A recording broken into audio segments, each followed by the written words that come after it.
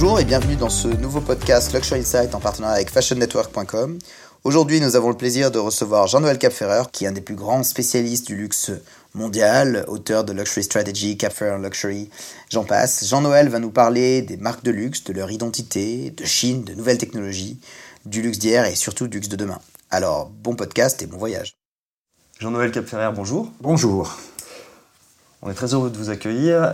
Vous êtes, on va dire, le premier scientifique qu'on reçoit ici. C'est gentil. Et on est très content. Vous avez un doctorat de sciences humaines. Oui, absolument. De l'université de Northwestern de Chicago. Absolument. Vous vous présentez en tant qu'intégrateur spécialiste du secteur du luxe. Vous allez nous expliquer ce que c'est, mais je voulais juste aussi préciser que vous êtes aussi auteur. Vous avez depuis une trentaine d'années écrit une dizaine d'ouvrages, dont 4 majeurs, je vais les citer. Le premier, dont vous m'avez dit qui a été un déclencheur pour vous, c'était Rumeur, le plus vieux média du monde, en 87. Oui, traduit en 15 langues. Traduit en 15 langues, pour montrer que ça a eu un impact bien au-delà du marché français. Vous savez que vous avez de l'impact si vous êtes traduit. C'est ce qui est la même chose pour une marque, d'ailleurs. Ce qui est la même chose pour les marques, sinon vous êtes un goût local. Je continue. Les marques capitales de l'entreprise. Ensuite, vous avez écrit avec Vincent Bastien, Luxe oblige, en 2008. Et votre dernier ouvrage, c'était en 2016, Luxe, nouveau challenge, nouveau challenger. Voilà. Donc on va forcément parler du luxe. Mais ce qui m'intéressait dans votre approche, c'est que vous avez débuté votre carrière, ou en tout cas votre carrière d'auteur, sur la question des rumeurs. Ça m'intéressait de voir comment vous étiez passé de la rumeur à l'univers des marques et du luxe. Alors je me suis intéressé aux rumeurs parce que les entreprises souffrent des rumeurs. Et une entreprise en particulier, une marque ultra connue sur le plan alimentaire, souffrait d'une rumeur qu'on appelait le tract de Villejuif, suivant laquelle elle était cancérigène. Or, il y en avait dans pratiquement 95% de tous les réfrigérateurs de tous les ménages français. Bon. Et ils ne savaient pas comment traiter le problème. Ils l'avaient confié à leur agence de publicité, mais les agences de publicité, à l'époque, savaient très bien faire des publicités, mais savaient mal traiter les communications qui venaient du public. Aujourd'hui, on appellerait ça le buzz, on appelle ça, comment dirais-je, c'est l'Internet, c'est les réseaux sociaux, etc. Ça n'existait pas. Bon. Et j'ai commencé à travailler et j'ai dit, moi, je ne vais pas vous faire une recommandation opérationnelle avant que je n'ai pas compris le problème. Et je ne pouvais comprendre le problème que, en le prenant de multiples facettes. Et ces multiples facettes, à la fin, j'ai dit, écoutez, j'en sais trop, je vais faire un bouquin, ce qui me permettra d'oublier ce que je sais et de passer à autre chose. Voilà. C'est là que vous êtes devenu un intégrateur, et c'est là que je suis devenu un intégrateur. C'est-à-dire qu'effectivement, dans ce livre, il y a une dimension financière, il y a une dimension production, il y a une dimension sociologique, il y a une dimension presque religieuse. On ne peut pas résumer des phénomènes de type panique collective ou rumeur collective, parce que c'est des rumeurs là en gros, il y avait un tiers des ménages en France qui étaient au courant de la rumeur, voyez. Bon, donc et c'est quelque chose qui durait depuis 10 ans. Bon. Donc, ce genre de phénomène ne peut pas trouver comme explication une seule cause, et puis ça y est, on a fermé. Donc, on n'est pas dans l'IKEA de la pensée. Du coup, comment ces éléments-là, finalement, vous ont amené à travailler sur la marque en tant que telle ? Je vous rappelle que j'ai commencé à travailler sur les rumeurs à la demande d'une marque. À l'époque, je travaillais à HEC, j'étais donc professeur-chercheur à HEC, et HEC, notre client principal, c'est les entreprises. C'est les entreprises qui viennent chercher un produit à valeur ajoutée, aussi bien les étudiants que la pensée et la recherche. La recherche, c'est l'expression de la pensée des chercheurs du business school, point à la ligne. Voilà. Et donc, une entreprise est venue me voir en me disant, voilà, on a un problème, essayez de le résoudre. Et j'ai dit, avant de le résoudre, on va d'abord le comprendre. Et ça m'a pris 2 ans, et voilà. Mais déjà, j'aime les entreprises. J'aime répondre à des problématiques d'entreprise avec modestie, parce que je suis un scientifique, mais je ne suis pas un pur observateur ou un pur analyste. À un moment donné, il y a le so what. Bon, on fait quoi demain ? C'est bien, on est intelligent, c'est le problème du planning stratégique. Vous voyez, quand on écoute un planeur, on est toujours très intelligent en sortant. Et après, alors parfois on est trop intelligent, donc on se dit, oui, mais alors on fait quoi ? Le job de l'intégrateur, c'est aussi de dire, je vais vous aider à dire, à mon avis, il faut commencer par faire ça, etc. Et j'ai des pratiques. Voilà. J'ai toujours eu dans ma vie une double casquette, chercheur et conseiller, consultant, ce qui a eu un impact sur ma recherche. D'une certaine façon, je me suis intéressé à l'aspect concret des choses. C'est pas que l'abstrait ne m'intéresse pas, mais à un moment donné, ça doit faire avancer le schmilblick, ça doit faire avancer l'entreprise. On est dans des logiques de croissance ou de décroissance, mais en tout cas, c'est pour faire progresser les entreprises. Vous, votre parcours avant de devenir chercheur, vous venez de quel univers? Vous avez quel background? Bon, donc je suis un pur HEC. D'accord. Et un jour, et en sortant d'HEC, je suis allé chez Procter & Gamble, parce qu'à l'époque, tout le monde voulait aller chez Procter & Gamble. Aujourd'hui, beaucoup moins. Oui. C'est comme ça. C'était la mecque du marketing. Travailler sur Ariel, Mon Savon, etc. Ok, bien. Après, je suis allé dans une agence de publicité et j'ai aimé la pub. J'adore la pub et j'ai travaillé ensuite avec des patrons d'agences de publicité, etc., qui m'ont profondément marqué parce qu'ils m'ont demandé d'être intelligent, mais de façon pragmatique. Et j'étais une espèce de planeur stratégique offshore. Oui. Et on me disait, OK, explique le problème du client à ta façon et qu'est-ce que tu ferais? Voilà. Et j'ai trouvé ça fantastique. Vous dites que vous avez des personnes qui vous ont marqué. Vous avez un... Oui. Par exemple, attendez, vous ne le connaissez pas, mais un jour, ma chance, c'est de rencontrer un homme qui s'appelait Jean-François Variot, qui avait créé une agence qui s'appelait VVA, c'est-à-dire Variot, Vincent et Associés. Ensuite, c'est devenu Équateur, c'est devenu un mythe publicitaire. Et d'ailleurs, c'est drôle parce que son premier bureau était rue de la Grande Truanderie, à côté. Bon. Oui. Et il m'a dit, voilà, je ne peux pas te payer, j'ai pas d'argent parce que c'est une start-up. Mais un jour, quand je gagnerai de l'argent, je te payerai. Et moi, j'étais très content de pouvoir rencontrer des clients, rencontrer des entreprises, parce que pour un chercheur, rencontrer des entreprises, c'est être confronté à la question « qu'est-ce qu'on fait ?» Et non pas « qu'est-ce que tu penses ?»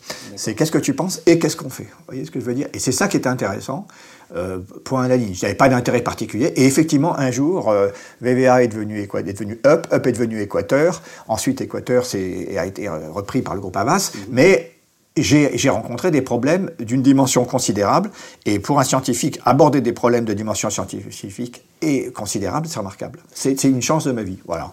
Après cette expérience avec une marque de distribution alimentaire... Elle est partout, actuellement. Voilà. Vous avez basculé vers un autre univers et vous êtes c'est en toujours les marques, l'univers du luxe. Alors, le luxe, c'est à un moment donné, les marques, c'est tellement large que j'ai voulu me poser sur un problème particulier qui est ce qu'on appelle le haut de gamme. Et à l'époque, je n'avais pas fait la différence complète entre le haut de gamme, le premium et le luxe, qui sont des concepts apparemment proches, mais il y a quand même, à un moment donné, des différences dans la mise en œuvre. D'accord. Alors peut-être que les consommateurs, pour eux, c'est tout la même chose, mais dans la mise en œuvre, on ne manage pas une marque haut de gamme comme on manage une marque de luxe. Voilà. Bon. Et il n'y a rien de pas bien. Renault ne manage que des marques haut de gamme. Il ne manage pas des marques de luxe. Vous voyez. Bon. DS est probablement encore une marque premium. Elle n'est pas une marque de luxe, même s'il y a des briques de luxe dans la démarche de DS. Vous voyez ce que je veux dire? Mais on ne devient pas luxe comme ça en disant je suis luxe parce que je le dis. Voilà. Il faut que l'organisation se mette en route avec les clés du luxe ou les clés du premium ou les clés du haut de gamme. Et chacun peut gagner de l'argent très très bien. Il n'y a pas de honte à être haut de gamme. Voilà. Bon. Je me suis dit, qu'est-ce qui m'intéresse dans le monde? L'automobile, j'avais beaucoup bossé dans l'automobile. J'ai travaillé énormément avec PSA. Mais l'automobile... c'est pas quelque chose qu'on exporte beaucoup. Il se trouve qu'entre 2006 et 2010, j'étais dans le conseil d'administration d'une marque premium très connue, qui a un crocodile sur le buste. Voilà, parce que Bernard Lacoste, qui était un homme remarquable, m'avait demandé d'être un administrateur indépendant dans le conseil d'administration. Et là, j'ai compris les problématiques de mondialisation des marques premium. Vous voyez ? C'est-à-dire ? Eh bien, c'est-à-dire comment j'arrive à créer une image à peu près homogène, quels que soient les pays et quelles que soient les licences. Parce que Lacoste avait une caractéristique remarquable à l'époque, dont personne n'a parlé. C'était une marque sans magasin, sans usine. C'est-à-dire que les magasins appartenaient aux licenciés, et même le producteur, le producteur était une licence. Donc, fondamentalement, la famille de Lacoste gérait une marque pure avec des licences. Les licences parfums Procter, la licence chaussures Pentland. Donc, Pentland avait les chaussures, les magasins de chaussures Lacoste, et puis il allait voir Sports Unlimited et il mettait des chaussures Lacoste là. Bon. Donc, j'ai appris quelque chose de très très particulier qui n'est pas le luxe. Parce que le luxe, normalement, les licences sont interdites dans le luxe. Sauf au départ, il faut bien commencer quelque part. Mais normalement, intégration verticale pour le contrôle absolu de la qualité. Bon, et là, j'ai découvert des problématiques de licence, des problématiques de montée en gamme, des problématiques de comment donner du sex appeal à une marque très ancienne qui a reposé son statut sur la solidité. Et j'ai vu des choses tout à fait remarquables, des choses extraordinaires. Le jour où on décide de rentrer dans les Fashion Week en tant que Lacoste, c'est une décision majeure, stratégique, qui coûte beaucoup d'argent, mais qui fait un effet incroyable. Quel est l'élément qui fait dire à ce moment-là au conseil d'administration, oui, il faut qu'on aille dans cette direction-là, parce qu'on veut atteindre tel objectif? Qu'est-ce qui se passe à ce moment-là quand vous vivez cette décision clé dans la stratégie de la marque? Il y a une chose qui est importante. Aucune marque ne peut se développer considérablement si elle ne repose son attractivité, sa valeur ajoutée, que sur la durabilité et la qualité. C'est-à-dire que si vous dites uniquement les sacs Vuitton, c'est les meilleurs sacs du monde, à mon avis, Bernard ne sera pas très content. Je parle de Bernard Arnault. Oui. Voilà. Et les actionnaires derrière. Bon. Il faut mettre à un moment donné un aphrodisiaque. Or, la mode, c'est l'aphrodisiaque de la consommation. Vous êtes d'accord ? Je suis d'accord avec vous, c'est très intéressant. Bon. Donc, il ne s'agissait pas de transformer Lacoste en une maison de mode. Parce que le modèle économique repose quand même sur un certain nombre de fondamentaux qu'il ne faut jamais oublier. En revanche, il fallait donner du sex appeal à la marque. Et le sex appeal, on l'obtient effectivement, à un moment donné, en créant des collections qui peuvent défiler à Paris et à New York. New York, c'est fondamental. Ouais. New York, je suis allé plusieurs fois à la Fashion Week de New York, c'était fondamental dans la stratégie de croissance. Bon, après, il y a Shanghai, etc. Mais ce côté, augmenter le sex appeal, donc la valeur aphrodisiaque de la marque, alors avec ensuite des séries limitées qu'on a vendues sur Instagram, enfin tout, etc. Le travail avec des designers contemporains, tout ce qui fait actuellement, je dirais ce qu'on appelle l'artification, c'est un mot dont on reparlera après, c'est-à-dire transformer un vêtement en pièce d'art, voilà, en série limitée, et là le prix ne compte plus. Parce que c'est pas facile de passer de 85 € à 120 ou à 130, vous pouvez pas le faire comme ça du jour au lendemain, il faut qu'il y ait des éléments de rareté. Et cette rareté artistique est un élément qui contribue à pouvoir, à un moment donné, faire parler dans les réseaux sociaux et donner de l'attractivité. Bon. Mais le modèle, c'est toujours une Lacoste, elle dure 20 ans. Il faut garder les fondamentaux. Oui, parce que quand même, c'est un produit qui est très... Toutes les marques ont un polo. Oui. Même il y a Polo Ralph Lauren, ça s'appelle polo. Vous voyez ce que je veux dire? Bon, mais on ne parle pas de la même chose. Lacoste, c'est la Rolls du polo. Mais si vous dites la Rolls du polo, qu'est-ce qui se passe? Vous en achetez un, ça suffit. Donc, c'est tout le problème des sacs, des sacs de très bonne qualité. Oui. Hermès et autres. Bon. C'est là où il faut de l'aphrodisiaque. Il faut de l'aphrodisiaque parce qu'un ne suffit pas. Sinon, il n'y aurait pas de secteur et on ne serait pas là à discuter tous les deux ce matin. Très bien. Sur ce développement de la premiumisation, de la montée en puissance, quels sont les éléments clés et finalement combien de temps ça peut prendre? Si je suis une jeune marque ou une marque établie, je veux aller plus haut. On a vu en termes de premium ou de haut de gamme des marques qui ont exploité le mot luxe accessible, qui n'était pas du tout utilisé auparavant, et c'est devenu un terme. On n'est pas sur du luxe, on est bien d'accord. C'est coach. Mm-hmm. Bon, le luxe accessible, effectivement, c'est le mot luxe vend. Donc, tout le monde veut être luxe. Oui. Donc, il y a casual luxury. Vous voyez, Abercrombie & Fitch, il y a écrit casual luxury, le luxe casual. Bon. Comme tout le monde veut être sous l'ombrelle de luxe parce que ça vend bien, et ça vend bien aux Asiatiques, ça vend bien aux Chinois, aux Japonais, aux Indonésiens, etc. Je ne sais pas si ça vend bien en français, je n'en suis pas sûr, mais en tout cas, sur les marchés internationaux et les pays émergents, s'il y a écrit luxury, ça vend. Ok.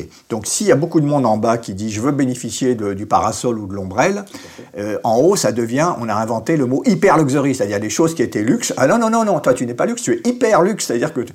Donc, vous voyez, parce que ça pousse en bas. Mm-hmm. Bon, donc il y a du monde, en gros, sous le parasol, il y a trop de monde. Trop de monde. Mais c'est un effet de vocabulaire. C'est la raison pour laquelle, l'année dernière, en janvier 2019, j'ai écrit un post sur Internet qui s'appelait « Pourquoi LVMH ne parle plus de luxe ?» Je ne sais pas si vous l'avez lu, parce que si vous allez sur le site de LVMH, vous verrez que le mot luxe, on le trouve dans l'onglet financier, mais c'est un mot qui a un peu disparu. On ne parle plus que de maison, de qualité, etc. Il y a un retour aux fondamentaux de... Ce mot est trop utilisé par tout le monde, nous on n'est pas tout le monde, donc on va arrêter de l'utiliser. Voyez. Et le papier s'appelle « Si vous voulez vendre du luxe, ne vous appelez plus luxe ». Voilà, vous vous appelez marque, vous vous appelez maison. Voilà. Maintenant ce sont les maisons. Ce sont les maisons. Et qui mettent en avant des savoir-faire. Et coach n'est pas une maison. Coach est une marque. Michael Kors n'est pas une maison, c'est une marque. Pour qu'il y ait une maison, il faut qu'il y ait quelque chose qui s'appelle une histoire, un fondateur, des racines, un ADN, des valeurs. Alors pourquoi je dis ça ? Parce que c'est la stratégie des marques françaises pour créer une barrière à l'entrée. C'est-à-dire que celui qui dit une vraie maison c'est ça, et qui impose le thermomètre au monde entier, comme c'est lui qui a créé le thermomètre, c'est un thermomètre qui l'avantage lui personnellement. Vous voyez ? Ce que vous dites, c'est que ce sont les marques françaises, avec leur puissance actuelle, avec les groupes qui ont installé ce concept. Qui installent ce concept. Absolument. Et tout le monde l'applique aujourd'hui ? Oui, parce que c'est nous qui avons... En gros, le marché du... Alors, je ne parle pas du marché du luxe automobile. On ne dit pas la maison Mercedes. On ne dit même pas la maison Rolls-Royce. Ça viendra peut-être. Ils sont à plus d'1,5 million. Donc c'est beaucoup. Hein. Bon, à un moment donné, il y a une limite. La classe S est un produit de luxe, absolument. Mais la marque, eux-mêmes le disent. Les Allemands parlent de premium. Hein. Si vous regardez bien, We are Premium Cars. Ils sont très contents avec ça. Ou super premium, mais ils ne disent pas luxe. Ils laissent ça aux Français parce que pour l'idéologie allemande, ça c'est très important. Le luxe dans le monde est très lié à la culture du pays dont il émane. Vous voyez. Donc le luxe japonais, c'est un luxe très austère qui ne plaît qu'aux Japonais. Et un jardin japonais de 2 mètres carrés, c'est le pied pour celui qui l'a dans sa maison à Tokyo. Et nous, on va dire, bon, c'est quoi, il y a des pierres, c'est bien dessiné, mais enfin, pourquoi on s'excite, vous voyez. Bon, donc c'est très culturel. Les Américains, c'est un pays d'immigration. Comme c'est un pays d'immigration, il est ouvert aux pauvres, parce que quand on arrive, comment dirais-je, sur la côte Est, en bateau, hein, les gens de l'Allemagne, de la Pologne, ils étaient pauvres. Et donc l'Amérique est un pays ouvert aux pauvres pour devenir riche. Voilà. Et donc on fait des marques accessibles. Voilà. Et on fait aussi des marques qui reposent sur cette notion fondamentale des États-Unis, il faut faire vite. Et je me souviens, j'avais un jour rencontré le patron de Michael Kors, qui s'appelait John Idol, et qui, en public, c'est pas moi en particulier, en public dit « We are the fastest growing luxury brand in the world ». C'est-à-dire, nous sommes la marque de luxe qui va le plus vite dans le monde. Bon. Ça, je peux vous dire que jamais un Français ne le dira, ni ne le pensera. Parce que le but, c'est pas d'aller vite, c'est d'aller haut. Oui, et de rester. Voilà. Parce que si vous voulez aller vite, conséquence immédiate, vous êtes présent dans tous les circuits de distribution. Or, il n'y a pas de luxe sans distribution sélective, voire hyper sélective. Voilà. Il doit y avoir 20 magasins Chanel en tout et pour tout en Chine, vous voyez, et Hugo Boss en a 200 ou 300, et Zegna en a 150, etc. Donc, eux, ils sont très contents de dire, ben, on est présent aussi bien dans les grands magasins que dans les outlets, que dans les duty-free, que dans les sites de récupération, etc., etc. Voilà. Bon. Et pour eux, c'est ça la réussite. Alors que nous, on a installé une idée, pas du tout. Ce qui compte, c'est le niveau de prix moyen, le prix d'entrée dans la marque, il faut que ce soit le plus haut possible.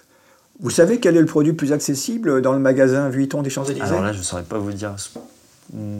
Ça doit être probablement un porte-clés. Eh ben, je vous trouve très bon, mais vous êtes très bon. Voilà. À quel prix ? Alors là, peut-être 150 €. Écoutez, on voit que vous êtes un vrai pro. 180. Donc vous avez raison. Mais c'est quand même, ça veut dire que j'ai le droit de faire un porte-clés Vuitton, mais c'est le produit d'entrée, donc on peut très bien l'acheter, voilà, mais c'est le plus cher des porte-clés. Il n'y a pas de diamant dessus, il n'y a rien. Il y a un peu de cuir et élevé. Voilà, vous avez le droit à 180 € de porter élevé sur vous. Donc c'est un droit qui vaut 180 €. Voilà. C'est comme l'entrée dans un club. Bienvenue dans ça, le club. Voilà, absolument. La clé d'entrée. Voilà. Alors, c'est important, c'est-à-dire que c'est celui qui définit le critère, et il faut choisir le critère qui vous arrange. Or, l'Europe, c'est un pays agricole, l'Europe.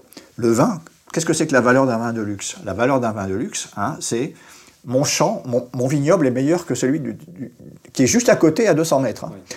Le soleil, le vent, l'eau, la terre, etc., plus les humains, plus ma famille, qui depuis 3 générations, 4 générations, etc.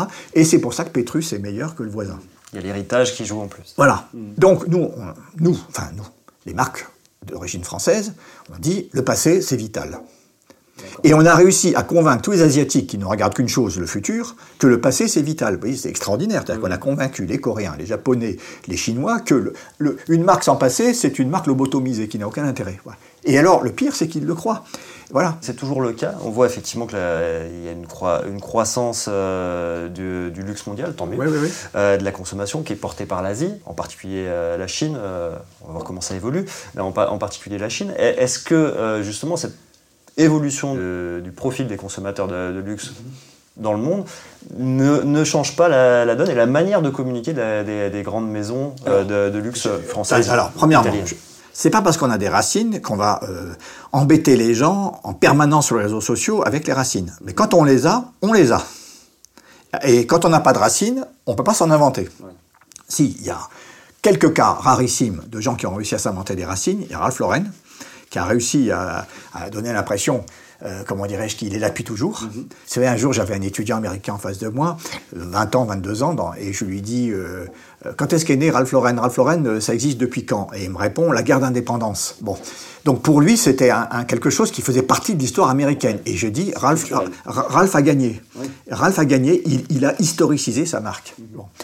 Quand Armani a commencé à exister, il était une marque de mode. On peut pas, c'est très difficile de commencer comme marque de luxe. À un moment donné, Armani, c'était la mode. Maintenant, 60 ans après, il commence à avoir des éléments de racines, d'héritage, etc., qui lui donnent un statut de mode et de luxe, vous voyez. Mais le plus simple, que si j'avais un créateur en face de moi, je lui dirais, ah bon, ok, tu peux partir sur le luxe tout de suite, ce qui veut dire des prix de revient très élevés, des barrières, comment dirais-je, financières considérables, une sélectivité, ou tu pars sur la mode et tu te luxifies plus tard, vous voyez. Donc, le luxe n'est pas une obligation, on peut très bien... The Couples, par exemple, c'est une marque de mode. Tout à fait. Voilà, mais ça a réussi pour ça. On ne dit pas le costard noir bien cintré là, de Couples, qui me fait ressembler à un rocker, je vais le garder 30 ans. Non, d'abord on va prendre du poids, deuxièmement il ne va pas tenir. Et c'est pas le but. C'est pas le but. D'accord. Voilà. Et par contre, la marque de luxe, elle doit tenir. La marque de luxe, elle doit tenir. Alors, ça ne veut pas dire que c'est le prérequisite, comme on dit, enfin c'est nécessaire. Mmh. C'est plus suffisant. Mais c'est nécessaire. C'est-à-dire que, fondamentalement, si je prends, comment dirais-je, par exemple, Dom Pérignon, bon, Dom Pérignon, il a un gros avantage, le prêtre, Dom Pérignon, c'est soi-disant un prêtre, la légende, et troisièmement, comment dirais-je, toute l'histoire de Dom Pérignon. Mais qu'est-ce qui a fait exploser les ventes de Dom Pérignon? C'est le sexe. C'est James Bond. D'accord. Voilà. Non, mais c'est-à-dire que sans le sexe, Dom Pérignon, c'est extrêmement ennuyeux. D'un seul coup, vous avez James Bond qui sort du lit et qui dit, tiens... Donc l'aphrodisiaque, là, c'est James Bond. C'est pas un défilé, c'est James Bond. Ah non, c'est fondamental. Et c'est ça que LVMH sait très très bien faire. Hein. C'est rajouter du sex appeal dans des choses...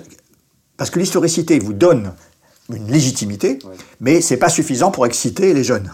Les jeunes, ils veulent vivre aujourd'hui, ils ont des problématiques d'expression sociale, d'identité, de séduction, de drague, de self-concept. Pourquoi le luxe plaît tant aux pays émergents? Parce que les pays émergents, qui ont réussi, ont donc une classe moyenne croissante avec des revenus considérables, et pour eux, le standard de la réussite, c'est je peux avoir les mêmes produits que les managers new-yorkais, ou les managers de Londres, ou les yuppies de Londres, etc. Si je peux acheter la même chose qu'eux, je suis de leur niveau. Donc c'est une façon de dire que la Chine, par exemple, a atteint le niveau mondial, j'achète la même chose, et je peux même acheter mieux que vous, puisque j'ai des moyens considérables, et c'est pour ça qu'ils rentrent dans les magasins en disant « What's the best ?» Dans votre dernier ouvrage, vous abordez les nouveaux challenges et les nouveaux challengers. Oui, oui, parce qu'il n'y a pas challenge sans challenger. Hein. Forcément. Oui, les challenges, ils n'arrivent pas de façon désincarnée. Il y en a, actuellement, ils sont très nombreux, ces challenges pour beaucoup de secteurs, mais pour le luxe et la mode notamment. Le développement de l'Asie en tant que foyer de consommation, mais aussi en tant que zone d'influence et pourquoi pas... Alors ça, c'est fondamental. Il y a les technologies. Le développement des technologies, l'Internet est là depuis un moment, mais dans les process de consommation, ça change quand même beaucoup de choses actuellement. Et puis, tout ce qui est transformation environnementale et sociale. Oui. Je voudrais qu'on commence avec la Chine, parce qu'on a commencé à en parler. Oui. Mais l'impact du marché chinois, vous le disiez, il y a le désir de toucher du doigt le luxe des maisons françaises, italiennes, pour être associé aux gagnants de l'économie occidentale. C'est le thermomètre du goût mondial, oui. De ce qu'il y a de mieux dans le monde. Les Chinois n'ont pas trop confiance dans leur marque pour l'instant.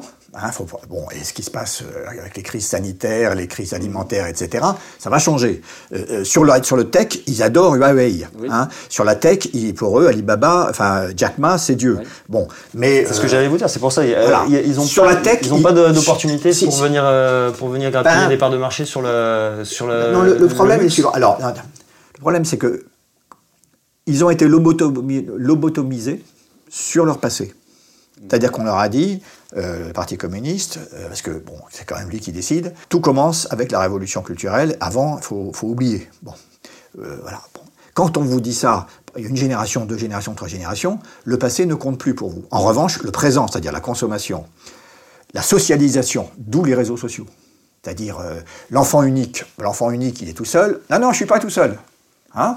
Et puis, il y a la joie de vivre, la séduction, la drague, etc. Et le self-concept. Le self-concept, c'est fondamental. Le luxe, c'est pas uniquement pour impressionner les gens, c'est aussi pour booster son self-concept. Quand vous mettez un costume Armani, vous vous sentez tel un chevalier, d'un seul coup, vous n'êtes plus le même homme. La fringue transforme l'homme. Alors, vous savez que la France, on n'arrête pas de bassiner nos enfants avec des proverbes qui n'ont aucun sens. L'habit ne fait pas le moine. Si, l'habit fait le moine. Bon, donc vous voyez, c'est comme il ne faut pas tuer l'ours avant il faut pas vendre l'ours avant de l'avoir tué. Si, c'est l'essence du management. Voilà, bon, ça consiste d'abord à prendre l'argent du client et après, on lui fait sur mesure ce qu'il veut. Voilà. Donc, c'est fondamental. Voilà. Donc, la Chine pose un problème suivant. Il faut éviter de tomber dans ce qu'a vécu Burberry. Oui. À un moment donné, Burberry, c'était le moment où il a appelé Rosemary Bravo. Burberry faisait en gros 90% de son profit au Japon, avec une licence girly, les Japonais. Ça, c'était quand ? C'était dans les années 2000. Voilà. Des types années presque. Bon, voilà. Donc, qu'est-ce qui se passe ? Burberry est au bord comment dirais-je, du décès, parce que quand vous avez 90% de votre revenu, non, de votre bénéfice, pas les revenus, les bénéfices, qui viennent d'un seul pays, d'une seule clientèle, les jeunes, et en plus d'un licencié que vous ne contrôlez pas, si les jeunes changent, vous êtes mort. Et qu'a fait Rosemary Bravo, qui a été appelée à ce moment-là, elle a dit « Go West ». Il faut reprendre les pieds aux États-Unis. On ne peut pas, en tant que marque haut de gamme, peut-être une des rares marques de luxe anglaises, en dehors de l'automobile, on ne peut pas dépendre d'un seul pays. Là, actuellement, l'aspirateur chinois est tellement important. Deuxièmement, il n'est pas fini, parce qu'il y a toutes les régions qui ont continué, que là, il y a une problématique dont tous les groupes sont conscients, je vous rassure tout de suite. C'est celle j'allais vous demander, en tant que consultant... Oui, d'un équilibrage du portefeuille.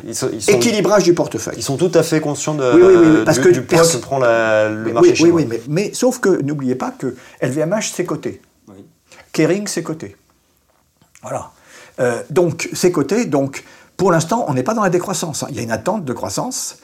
Alors, on peut croître par les prix et on croît aussi par les volumes. Et l'idéal, c'est quand on croît par les prix et par les volumes. Bon, c'est ce qui se passe à l'heure actuelle. Les Chinois ne demandent pas des produits moins chers. Les Japonais ne demandent pas des produits moins chers. Voilà. Mais ça veut dire que l'aspirateur est tellement puissant qu'on a un risque de burberisation. Mais, sauf que Burberry, tout le monde se souvient de l'exemple, et il y aura une nécessité d'avoir un équilibrage.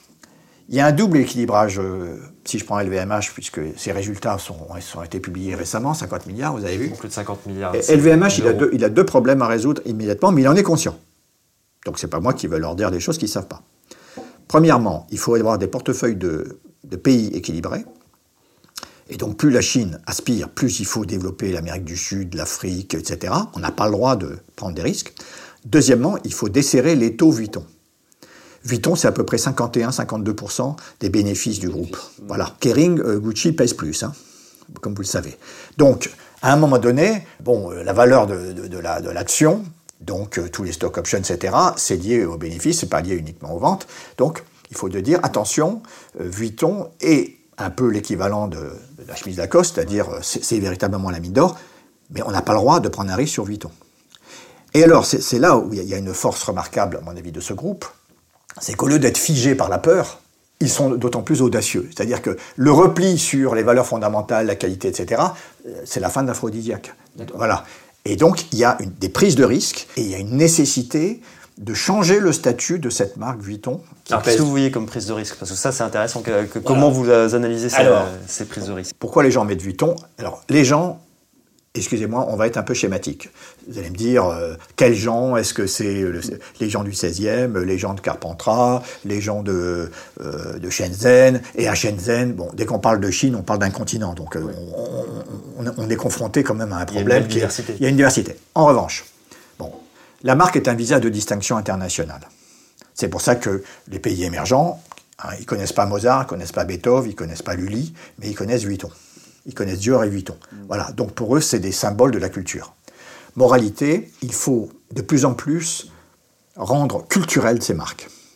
Elles sont déjà des marques cultes, il faut les rendre culturelles. C'est-à-dire, certes, il y a du bling-bling, certes, il y a de la volonté de show-off, certes, il y a de la volonté de montrer parce que c'est la réussite individuelle, mais il faut rendre cette volonté de montrer acceptable. Si vous dites à quelqu'un, j'ai été dans 4 musées la semaine dernière, on va dire, ça c'est un type bien, voilà, etc. Bon. Donc, alors si vous dites, j'ai acheté 4 sacs, on va dire, c'est quand même bizarre, voilà. Mais si les sacs sont des œuvres culturelles, s'ils ne sont plus simplement des objets, mais des éléments d'art, à ce moment-là, votre statut devient un statut non plus de porteur, mais d'amateur. Ce que vous êtes en train de me dire, c'est que les collaborations avec Jeff Koons, c'est stratégique. Le travail sur des expositions, c'est du stratégique. Ça s'appelle l'artification. L'artification, c'est un concept qui a été, inventé par Martha Shapiro et Nathalie Heinisch.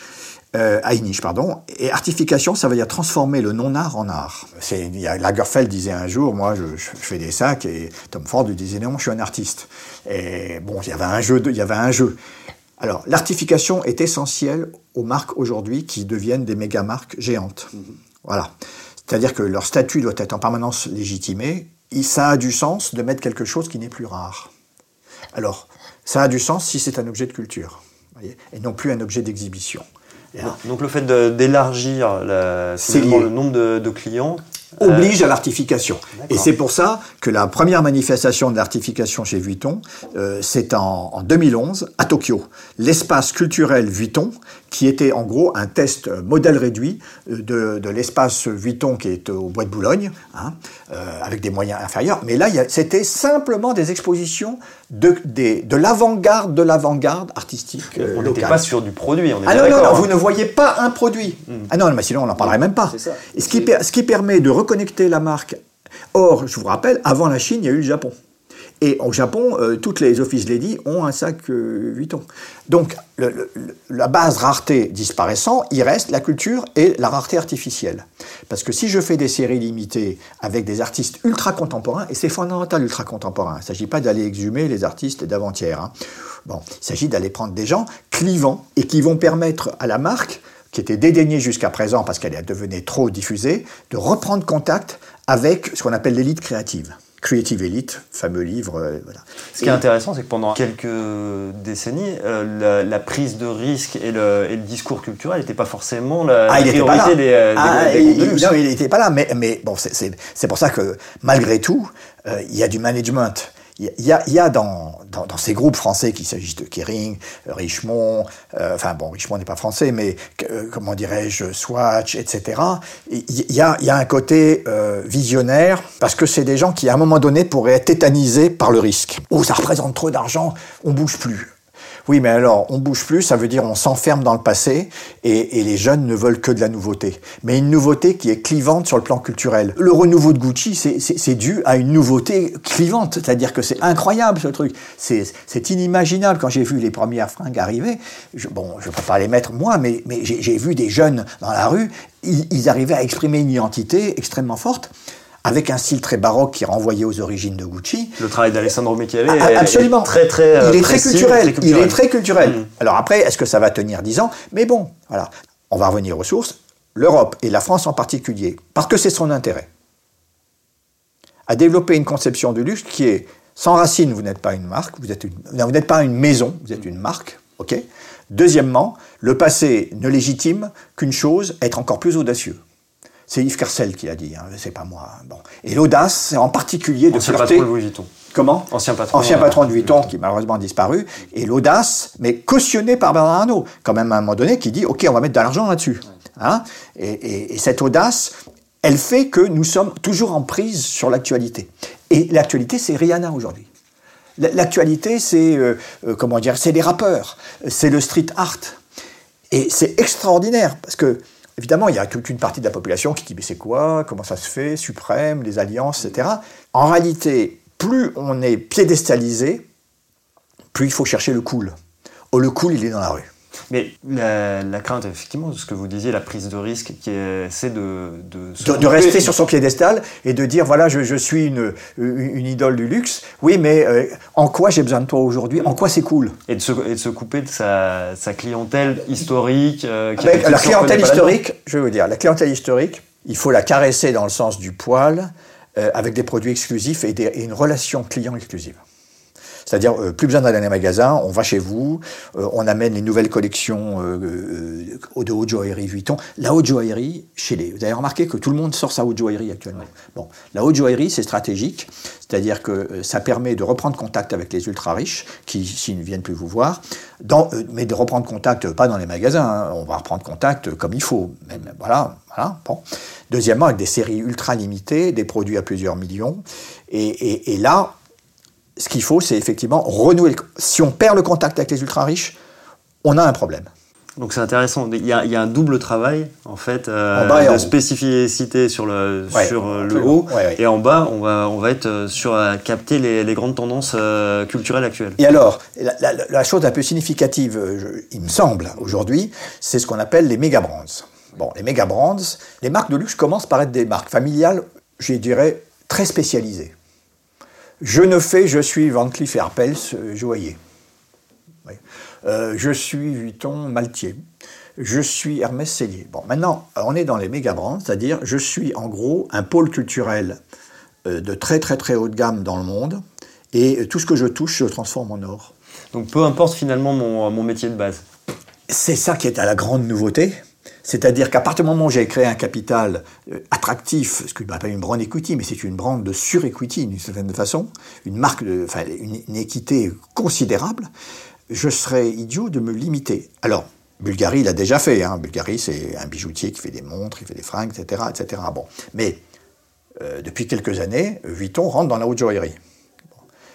Tous les joailliers spécialisés sont émus parce qu'ils disent « oui, mais la joaillerie, il faut avoir 5 ou 6 générations ».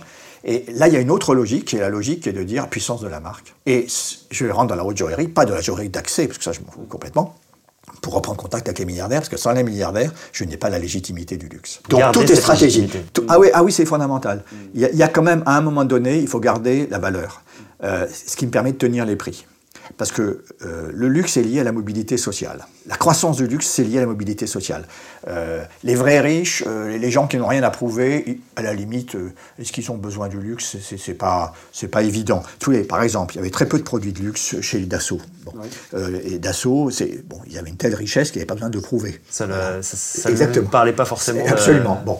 En revanche, le monde bouge parce qu'il y a une croissance économique, avant qu'on rentre dans la décroissance. Et cette croissance économique, elle est faite de gens qui étaient d'anciens pauvres et qui n'ont pas envie d'y retourner.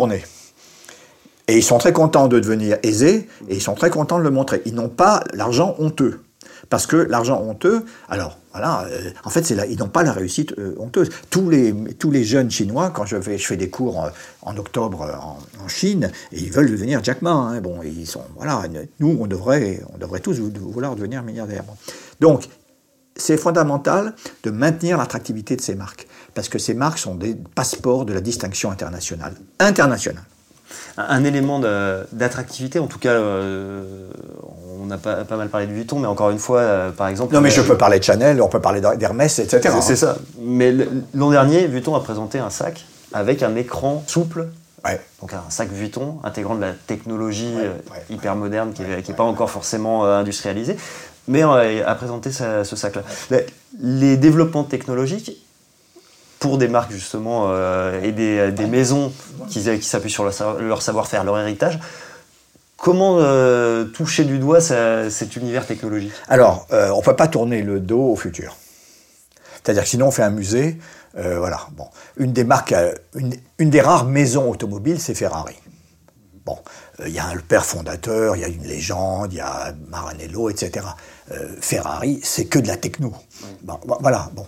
Eh bien, c'est là encore, quelque part, que à un moment donné, il ne faut pas être l'otage du passé, et quand on se tourne trop vers son passé, on oublie à la fois le présent et le futur.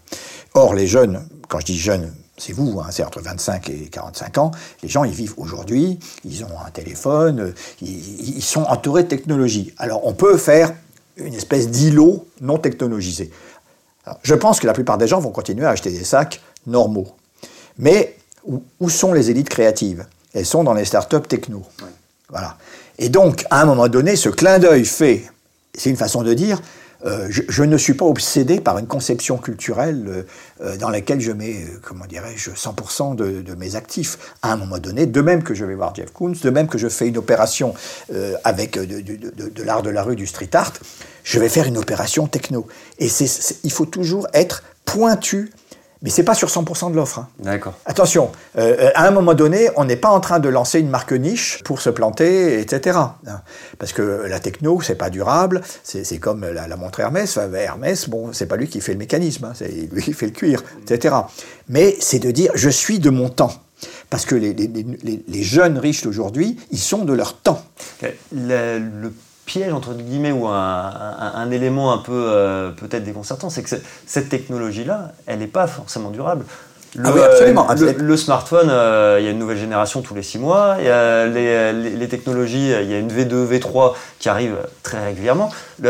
C'est un peu antinomique avec les concepts du luxe. Bon, alors, premièrement, comment dirais-je, la grande révolution qui fait qu'aujourd'hui, on a cet entretien, et c'est que le luxe est devenu un objet de mode. C'est à la fois une œuvre d'art et un objet de mode. C'est-à-dire que on aurait pu dire, bon, un sac Hermès en crocodile, il y a beaucoup de crocodiles sur Terre. Hein. Moi, j'ai aucune émotion. Vous savez combien il y a de crocodiles en Floride ?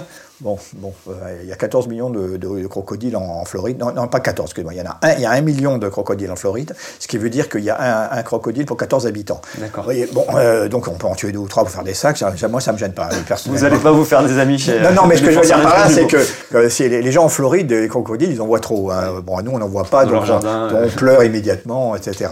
Bon. Donc, on devrait dire, écoute, un sac Hermès en crocodile, ça dure plusieurs générations, un suffit. Non, un suffit pas, parce que à un moment donné, il faut que la maison grandisse, si vous voulez, etc. Et comme on veut grandir, la seule façon, c'est qu'il faut en avoir plusieurs, vous voyez, plusieurs. Bon. Donc, devenir un objet de mode, ça a été la clé du succès du secteur du luxe. Ouais. Mais le storytelling, c'est toujours la durée éternelle, etc. Voilà. C'est comme les montres. Hein. Si vous n'avez qu'une Rolex, voilà, c'est un problème.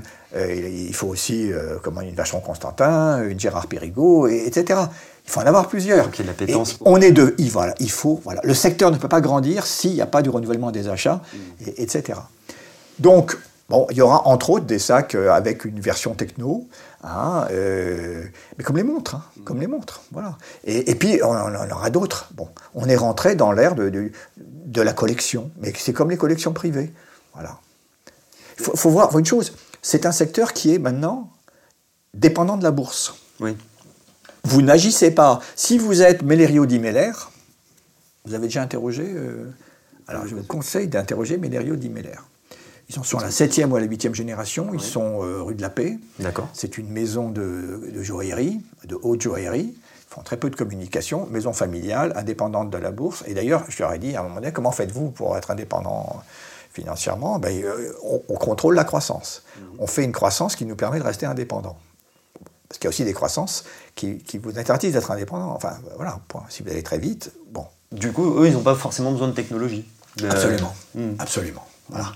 Eux, ils contrôlent leur croissance, ils vendent une certaine conception. Voilà. Mais quand vous dépendez de la bourse et qu'on vous dit 50 milliards cette année, c'était 46 l'année dernière, ce sera peut-être 55, etc., bravo, comment vous faites ? Eh bien, on ne peut pas se couper des jeunes générations. Voilà. Mais ce qui est intéressant, il y a l'actualité des chiffres MMH, ce Kering également. Les grands groupes de luxe actuellement ne sont pas à l'aise avec l'Internet, ne sont pas à l'aise avec l'e-commerce. Attendez.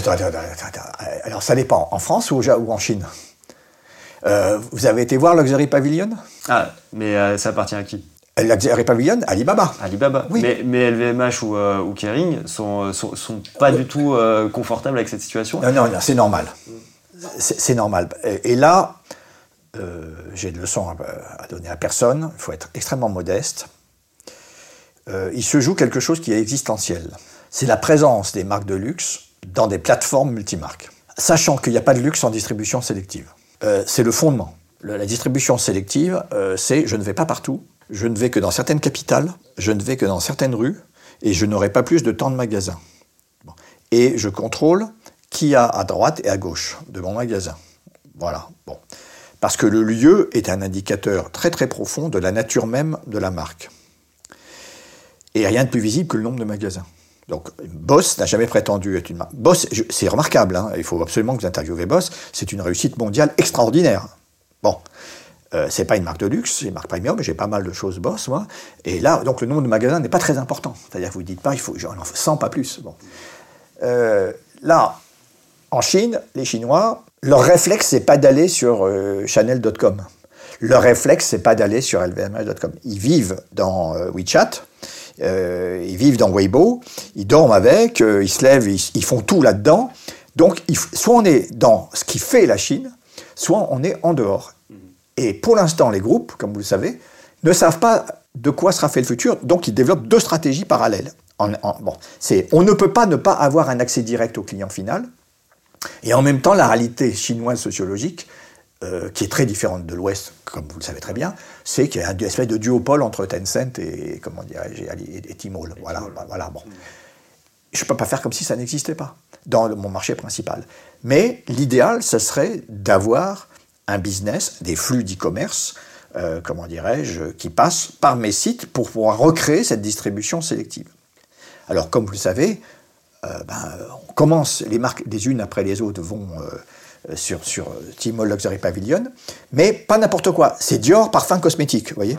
C'est-à-dire la partie la plus masse, c'est la plus séphoresque, d'une certaine façon, de l'offre. Voilà. Okay. Idem pour Chanel. Ils avancent vraiment à petits pas sur... Ils avancent par la partie la plus masse de l'offre. D'accord. Parce que parfum cosmétique, c'est masse. Si c'est chez Sephora, c'est masse. On parlait du porte-clés tout à l'heure chez Guyot. Absolument, aussi sur l'accessibilité. C'est masse. Bon.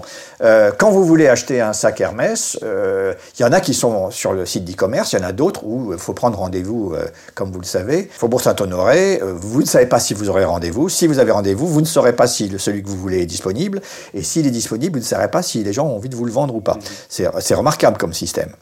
La question, c'est est-ce qu'il est là ou pas? Et deuxièmement, est-ce que j'ai envie de vous le vendre? Parce que la marque de luxe doit sélectionner ses clients de toute façon. Bon, voilà.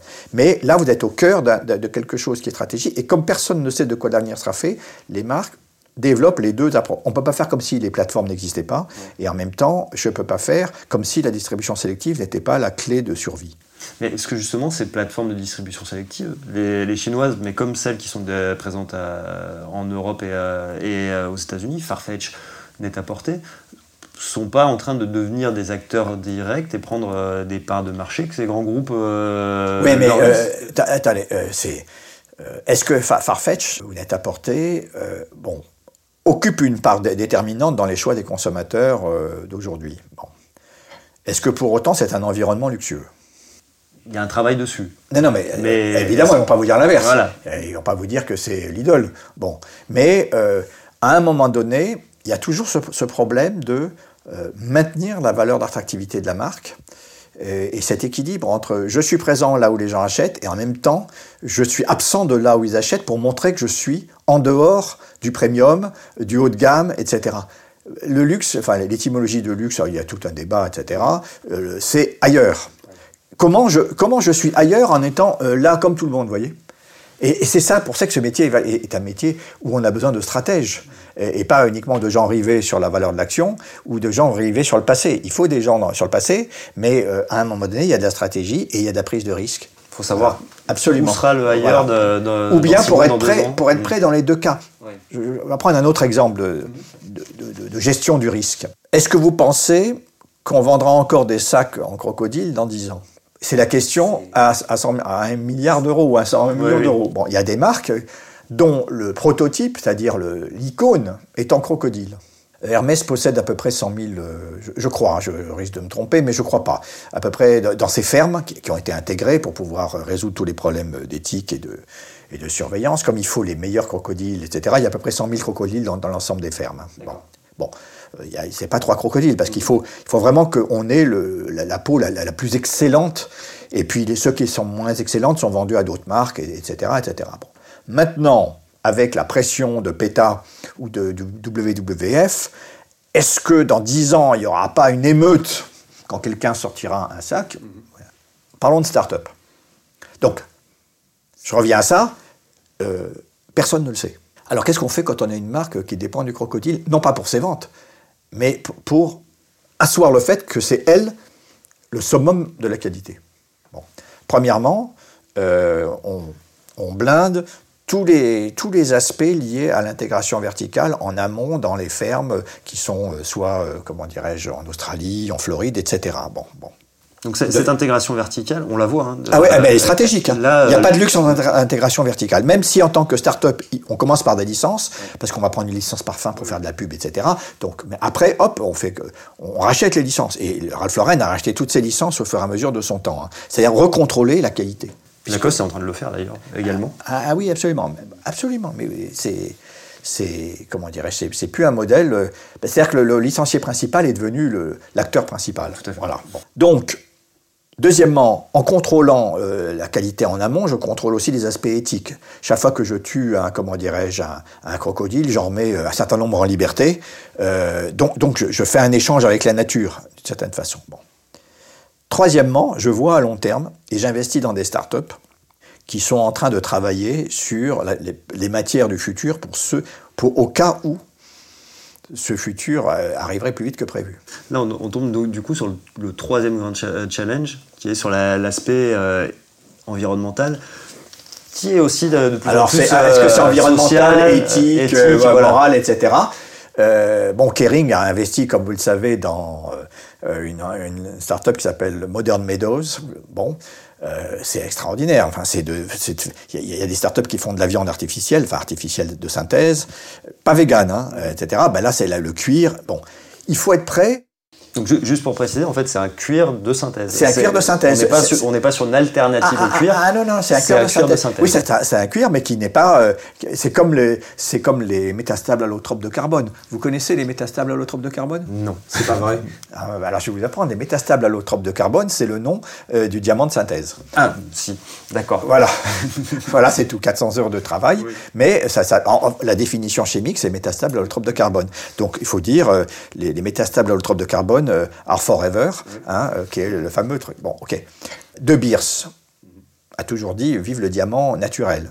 Je crois qu'il faut plusieurs centaines de millions d'années, voire 1 milliard, pour arriver, pour que le carbone remonte à la surface et puisse être miné, si vous voulez, de certaine façon. Bon. Quand vous achetez un vrai diamant, c'est ça que vous avez. On vous dit oui, mais les gens dans la mine, c'est dramatique, c'est plus éthique. Ok. De Beers a dit je ne peux pas être absent de quelque chose qui peut être éventuellement 10% du futur, 5% du futur, 50% du futur. Ça s'appelle la gestion du risque. On ne peut pas dire, voilà, j'ai fait un vœu de chasteté définitif, je laisse le futur, ou peut-être un futur aux autres. Moi, je me cantonne dans ce que je sais faire. Voilà. C'est ça, la gestion du risque. C'est intéressant. C'est fantastique. C'est pour ça qu'il y a tant de groupes aujourd'hui qui incubent des jeunes startups. C'est vital. Que ce soit le futur ou sur de l'environnement, ou même sur du social, on voit qu'ils réfléchissent sur tous ces aspects-là. Le futur du luxe, c'est les startups. Mais ce n'est pas des startups de nouvelles marques. Les nouvelles marques de luxe, il y en aura, mais c'est les startups qui vont permettre aux géants d'être encore plus géants. Vous pensez à quoi, par exemple ? Non, je pense qu'aujourd'hui, un groupe de luxe, c'est pour ça que les groupes sont fondamentaux, parce que ça va bénéficier aux 70 marques de LVMH ou 12 ou 13 de Kering. Premièrement, le problème du gaspillage. Vous savez que depuis janvier 2020, il y a la loi qui est passée au Parlement et au Sénat sur l'interdiction de brûler et de détruire tous les invendus. Les invendus non alimentaires, etc. Bon. La meilleure façon d'éviter d'avoir du gaspillage et des invendus, c'est quoi ? C'est l'intelligence artificielle. C'est-à-dire d'avoir les clés d'une gestion fine des stocks, des flux, quel que soit le magasin, on-off dans le monde entier. Le problème de l'industrie de la mode dans le luxe, c'est qu'elle fonctionne sur des mécanismes du genre doigt levé, doigt mouillé pour être plus précis, et alors que l'intelligence artificielle, c'est là. Et il y a des startups qui vont travailler que là-dessus, sur le problème de la gestion des invendus. Donc, limiter les invendus, comment limiter les invendus, comment faire qu'on ait des flux de production de plus en plus adaptés à la demande probable. Bon, mais ça, c'est les startups. Donc, ça va gérer, c'est là pour attaquer le problème. Autre chose, le cuir. Y aura-t-il un basculement vers un cuir de synthèse, qui ne s'appellera pas cuir, sauf qu'il y aura peut-être un combat pour comment il s'appelle, etc. Bon. C'est déjà engagé. Autre start-up. Autre start-up, décelée, par toujours l'intelligence artificielle, ce qui se dit sur les réseaux sociaux, pour être capable de sortir des séries limitées, la rareté artificielle, etc. Donc, ça sert à quoi? Ça sert à être de plus en plus agile et être prêt au changement. Il ne s'agit pas d'aller plus vite que la musique, parce que plus vite que la musique, c'est de dire, ça y est, on va transformer toutes nos marques en Stella McCartney. Oui, mais je suis désolé, les Chinois, ils veulent encore des matières nobles. Et les matières nobles, c'est le vrai diamant, c'est le vrai cuir, c'est le vrai crocodile, etc. Et pour eux, tout ce qui est de synthèse, ça réduit la valeur perçue. Donc ça réduit le prix que l'on peut exiger. Donc ça réduit la valeur de l'action. Donc c'est tout le problème. Et c'est pour ça que c'est un métier passionnant, parce qu'on est sur des références du passé et la gestion du futur, des certitudes et la gestion du risque, de l'artisanat et en même temps de la tech. C'est extraordinaire. Encore beaucoup de choses à découvrir et à observer, donc. Et pour vous, beaucoup d'échanges à venir avec les... Je l'espère. Jean-Noël Kapferer, merci beaucoup. Merci bien. C'est ainsi que se conclut ce podcast sur Inside Fashion Network. À très vite pour une nouvelle écoute.